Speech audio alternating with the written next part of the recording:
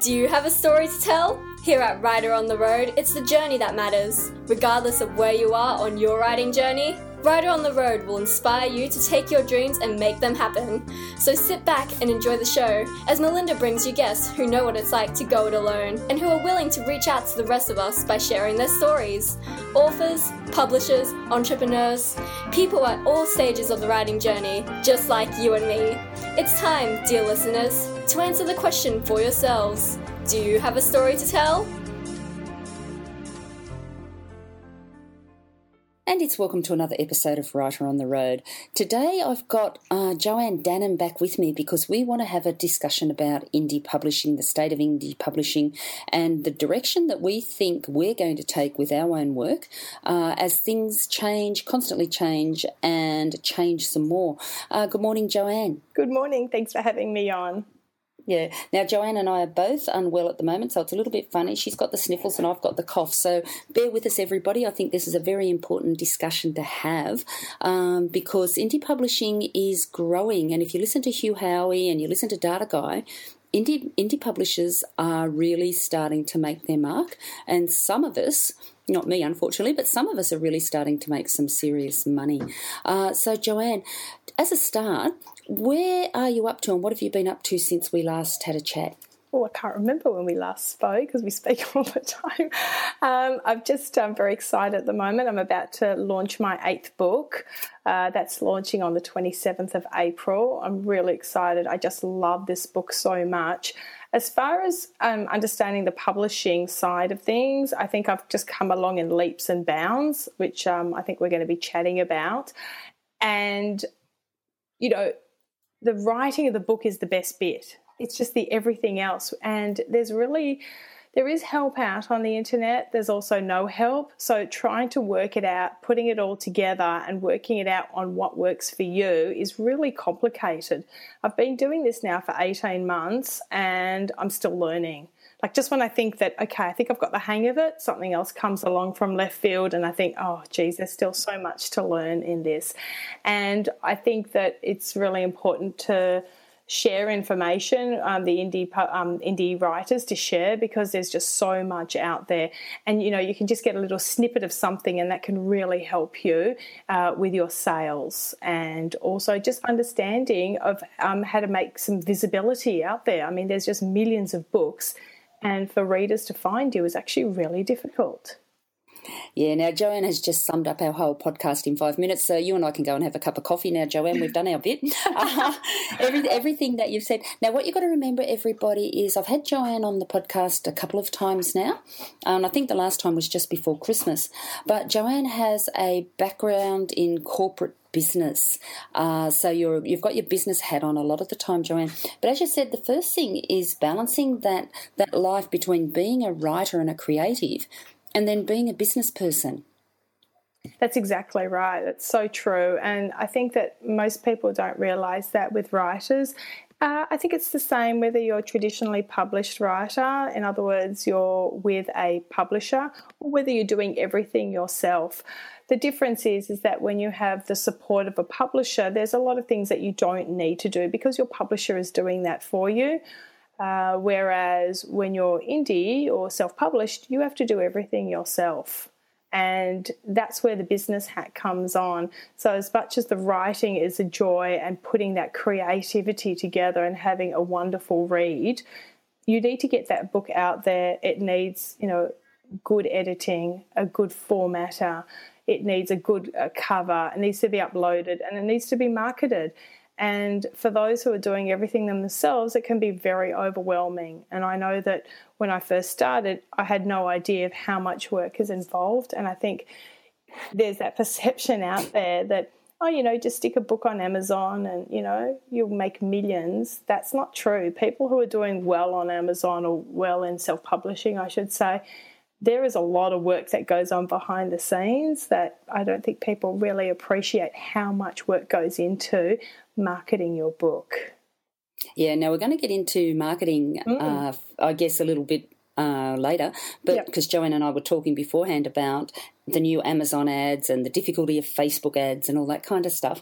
But what reminded me, when you were talking there, Joanne, I realised even though there's a lot changing and a lot happening, the basics haven't changed, have they? It's still all about writing a good story, employing people to come aboard and help you with the editing and the design and the cover and all those kinds of things. Those things don't change, do they? That's right. That's exactly right. You know, I have an amazing support team behind me. My editor, I have a company that formats all my books for me. I have an artist that does the covers. I have someone that helps me write my blurbs because, you know what, I know that I'm not that good at it. And when they do this work for me, it really brings my story together. You know, I can't do everything, but what I can do is write the story. They can't write the story. So what I do is I get help from people so they can basically, like, you know, format. I know some people do their own formatting. I choose not to because the time that it takes to format, I would actually rather work on my next book or edit a book or do something or market. And that's the way I do things. Other people have their own ways of doing, and some people like to do their own covers. I don't. I get an artist to do it. Yeah, and I think that's wise. You can only do so much, can't you? I was sitting there this morning doing some admin, and I think I was up at 6 o'clock, and at 9:30 I looked up and I thought, oh, I've got my podcast. Yeah. But it was 3 hours of paperwork. Yes, there's so much to do. Like, I'm actually looking at trying to get an assistant. I'm thinking about getting my son to try and help me a bit because I'm just inundated with the amount of work that is needed, and just even things like getting into the libraries, which I've started doing. There's still so much work to do, and quite frankly, the volume of work, and it just takes over. So in the end, I'm thinking I'm just going to have to get some, either get an assistant to help me because I just can't keep up with it. There's just so much. And as you start putting out more and more books, it's more and more work to do for each book.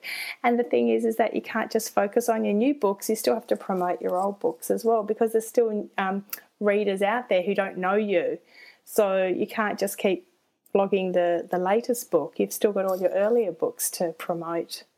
Yeah, and it's really exciting to talk to you now, Joanne, because 8 books, you can really start doing some interesting things with 8 books. Yes. And once someone discovers you, they can go back and buy all 8 books. How many of those are series, or are they all standalones? The Alex Jackson series, and I'm actually creating a box set that's coming out in a couple of months. So that will be, again, another set. And then my 2 holiday reads were also in a series. Yeah. Sorry, Mel. Yeah, no, that's all right. I'm gonna start that again, Joanne, because I completely lost your sound there for a moment. So I'm just writing down the sound. I don't know what happened there. Okay, so we'll start again. I'm just going to ask that same question again. And Joanne, you've got 8 books out at the moment. What are they? Series? Are they box sets, or are they all standalones?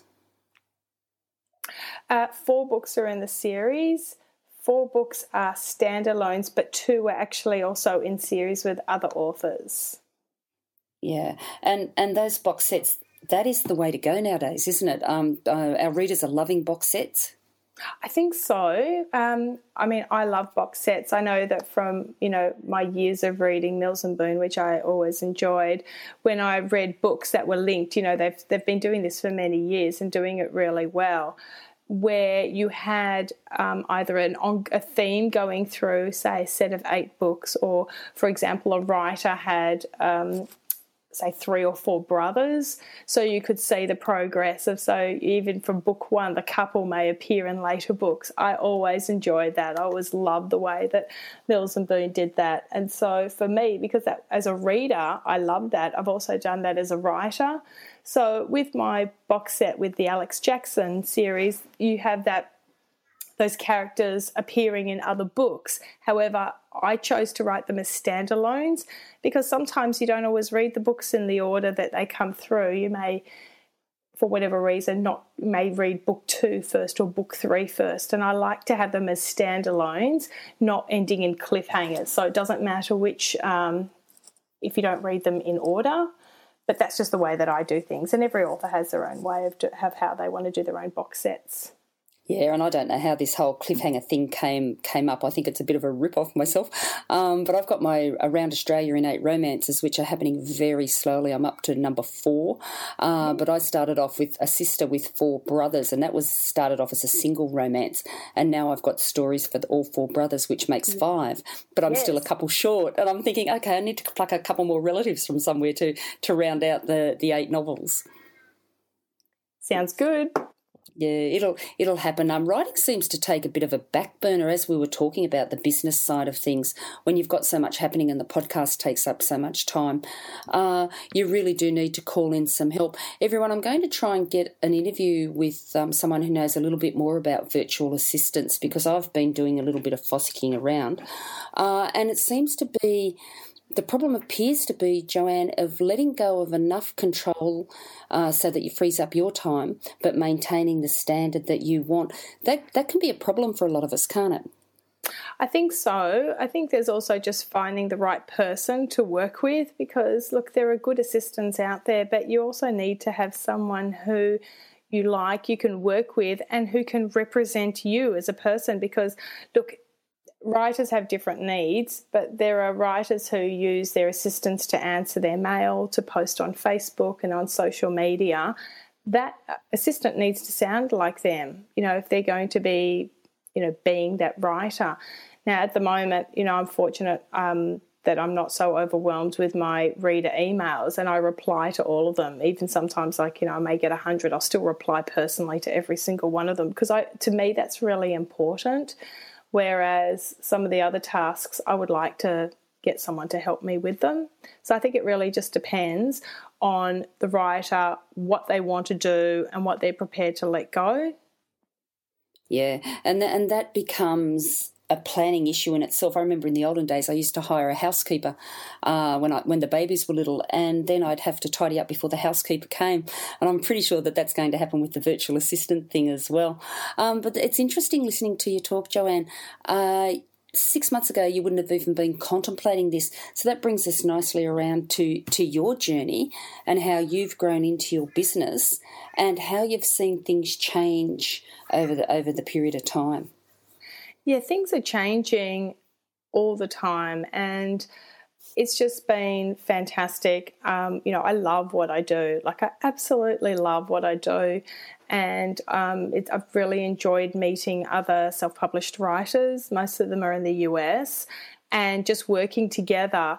And I've just been invited in the last day or so to team up with a whole group of them on a set, and I'm just so excited to be asked to be a part of it, because it just sounds fantastic. And I think what I love about this community, with this romance self-publishing community, and also the self-publishing, is that most people are just so happy to share their information and to work together, because we all want the same thing. We all want to sell books. And the thing that I think is important for other writers to know is that by helping someone else doesn't mean that they're going to read their book and not read yours. Romance readers especially are voracious readers, and they want to keep reading lots of books. They want to try out new authors. And by helping each other out is actually also really good for the romance reading community as a whole. I read something, or I heard something on a podcast yesterday, that romance readers are the most voracious of all, and quite often they're churning through a romance novel a day. So even if we all wrote 24 hours a day, we're never going to keep up with that demand, are we? So there's room for everybody, I should imagine. There is, and keeping in mind is that there's so many. I mean, obviously, I talk generally about romance, but I mean, there is also with all other genres. There's just so much variety out there, and we've got all different types of subgenres in romance. And I've just found another writer in the US, and her style is very similar to mine. So what I like is that I know that my readers are going to like her books. If they like my books, they'll like her books, and vice versa. And I think it's really nice that, that we're working together, because we write very similar. And, I've got 8 books. Even if someone reads all my 8 books, well, after a few weeks or a few months, maybe they want some more books. Well, I don't have any more books, but this other writer, she's got books, and they can read hers as well. it's, by sharing that is not taking away from someone else. Yeah, and that's, I'm a member, and I'm guessing you are too, Joanne. It's of the Nick Stevenson's Your First 10,000 Readers, and he started a group where everybody collaborates and shares. Is that where you found your co-writers? Yeah, I did actually. A lot of them came from there, and from there I've met other writers. But that's where I've found my tribe, and I also found some other romance writers. I also hang out with a lovely bunch of writers who are not romance. We've all got different genres. And that's also nice because we've all done the course and we're all helping each other, and it doesn't matter that one writes murder mysteries and one writes horror and one writes whatever they all write. And some of them are actually non-fiction writers, but we're all working together and helping each other out, and I really like that. Yeah, and I'm gonna do that, everybody, and I'm always gonna, but I never get around to it. So you watch Joanne, watch how she does it, and I'll keep talking to her because it's hard, as you said, to keep up with everything that's happening. And I think those opportunities to collaborate, share, co-market and all that kind of stuff, that would be one of the biggest changes, wouldn't it? Yeah, I think so. Look, I mean, I've only been doing this for a short time, so you've got other writers who've been out there longer who have been able to see the changes in the market. I mean, keeping in mind that I've only been doing this for 18 months and I had no intention of self-publishing before I self-published. So I actually don't know what the market was like, say, from 2012 till now, which would be really interesting to hear from writers who have started that early because they got in the market and the market was very different. And you've also got those writers who've been around even longer, who were even around from, say, 2008, 2009, who were one of the pioneers in self-publishing, because they would really see a big change. For me, I've seen changes in 18 months, but I think that those who have been around longer would have seen even more dynamic changes. Yeah, and even with the podcast, Joanne, probably 6 or 8 months ago when I started this, even mentioning the word indie publishing, I know the teachers at school used to just laugh at me, but it's certainly got a lot more credibility even in Australia and even in this short amount of time. Yes and no. I see that sometimes there are those who do value it. I still think there is still a bit of a mindset that those who are self-published are seen not to be as good because they have not been picked up by a traditional publisher. So I think there is still that mindset out there by some writers. I wouldn't say it's everyone, but there is some people who still see that, that the self-published writers have taken the easy option or that they weren't good enough to be picked up by traditional publishers. However, there's a lot of reasons why people go down the self-publishing route, and I think that there is enough in the market, enough readers to have both writers who are traditionally published and self-published. Yeah, and looking at, in particular, the digital publishing, and a lot of people are reading on their e-readers now. Every time I see a traditionally published book and I see the price of the e-book, I nearly faint because they're wanting so much money for an e-book, and I'm surprised they make any sales at all. I know, that really upsets me actually when I see those books and it's the same price as a print as it is for an e-book. It's just takes my breath away. I'm like, it'd be nice to see them a little bit cheaper. I don't know why. I'm not a publisher, as in not a traditional publisher, so I don't know what's their strategy in doing that.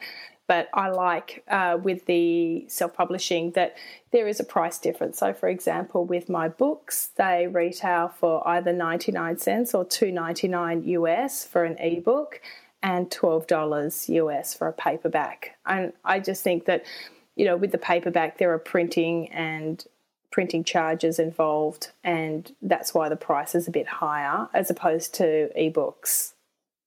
Yeah, which, the creation of the book itself is the same amount of cost, but the printing involved does make the print book more expensive, the paper book. Yeah, and I'm assuming a lot of these people who read a book a day, they've got to be buying them on their Kindles or however they buy them digitally, because I couldn't imagine loading your house up with that many novels. And I noticed that a lot of the top indie authors, they are putting out box sets, and most of it is digital. I was listening to a lady yesterday and she's published 96 books in the last few years, and I'm thinking, how can you churn them out at that rate? Wow. Yep. Yeah, it's pretty impressive, isn't it? And There's I just went, that's awesome. fantastic.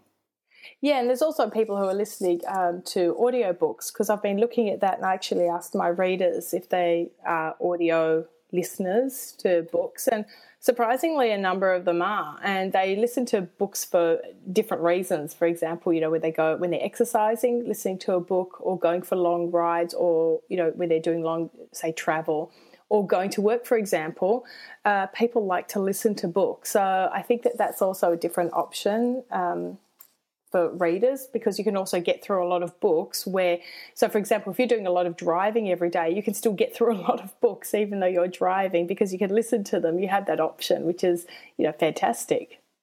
Yeah, and we were, as you know, Joanne, we were starting our Open Road audio narration services, and my narrator turned out to be not as proficient as he first led on, so I've had to let him go. I've had to sack my first employee before we even got anything off the ground. Shame. How disappointing.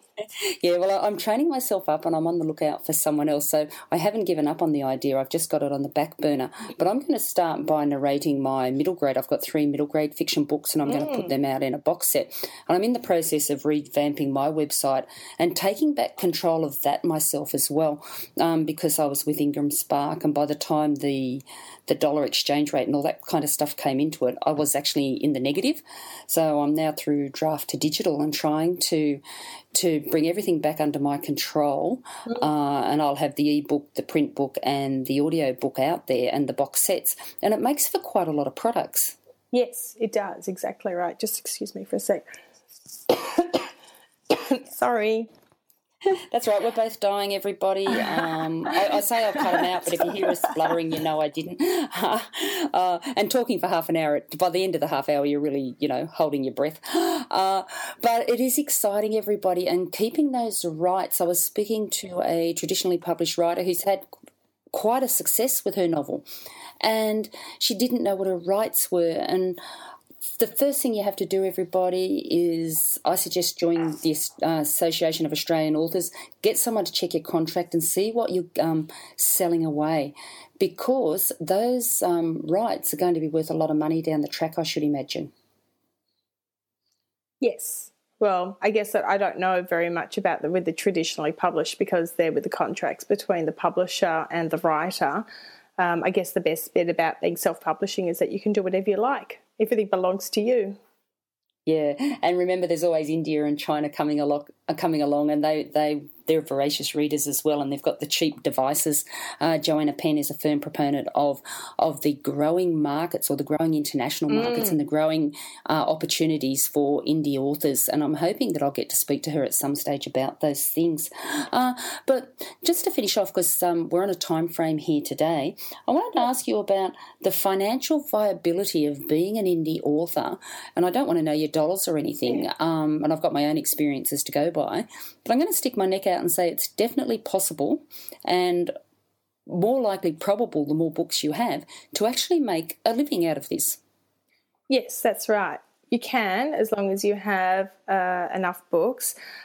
Firstly, it does come down to you've got to have a good quality book. There's no use having 20 books out there where you've got bad writing, poor editing, poor grammar and everything, because you're just still not going to sell any books that way. You've got to have a good story. You've got to have quality writing, quality books out there.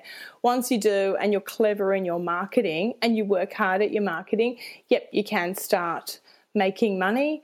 I've seen that. I worked on 2 box sets last year. One set, and keeping in mind both of them were for 99 cents. I was actually in 4 box sets last year. One set, all the writers did a lot of work in promotion, and I actually made quite a lot of money out of that set. And keeping in mind it's 99 cents and all profits have to be split between 10 authors, I still did really well out of it financially, as opposed to another set where, again, 99 cents, but the authors didn't do the same amount of promotion, the same amount of work, and it really showed. And I just barely covered my costs. So I think that if everyone works hard and, you're all working collaboratively, yes, you can still make money through these box sets. And also just as yourself, because once people start to read one of your books, then they're interested in reading your other books and making sure that they're available. And it just still comes down to a good book will sell your next good book. Yeah, and I think that was the very first piece of advice I was given, which I've totally ignored while I got into all this other stuff, is the best thing you can do to promote your book is to write your next book. Yes, I can't remember. There's a really good quote about the first page sells, to the publisher, and the last page sells your next book, or something to that effect, or something like that. It's a very clever quote. But really, I mean, when you finish a book, if you're hunting down that author and trying to see what other books they have written, then that's a good thing. Well, I wonder, I quite often, because I've got a lot to do with the romance authors now, what happens when their books disappear out of Big W, how they make any sales after that. And I did ask one of my authors, Fiona Palmer, and she's got boxes of books in her house. And I thought, that works up to a certain point. Joanne and I are both dying here, so I'm going to finish off with one last question. We were talking before the show about the newly arrived Amazon ads versus Facebook ads. Now, I've just started my affiliation with a little Facebook ads masterclass here in Brisbane, which is very simple and takes about 10 minutes a day over 6 weeks to learn the basics of Facebook advertising. And I was a member of, or I am a member of, what's his name, Mark Dawson's course, but it got too complicated for me. Joanne, tell us about the Amazon ads. Well, Amazon ads have been around for about 2 to 3 years, but they were actually only available for those books that were available in the Kindle Unlimited program. So Amazon have just made some changes, and I'm not really too sure how long it was, maybe in the last few months, that now you can advertise any book on Amazon, whether it's in the Kindle Unlimited or not. That means whether it's exclusive to Amazon or if it's available wide. So I've got both my books available in all e-retailers, and some of them are only on Amazon. But now Amazon have said, yep, you can just advertise with us. And it's a little bit complicated because it's a new way of advertising and getting your books out there to other readers.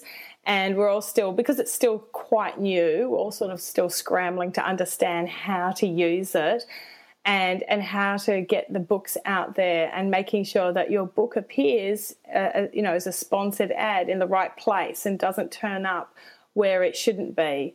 And that's what I was learning. And so this morning I was up at 5 a.m. and doing a webinar on that, which I found really interesting.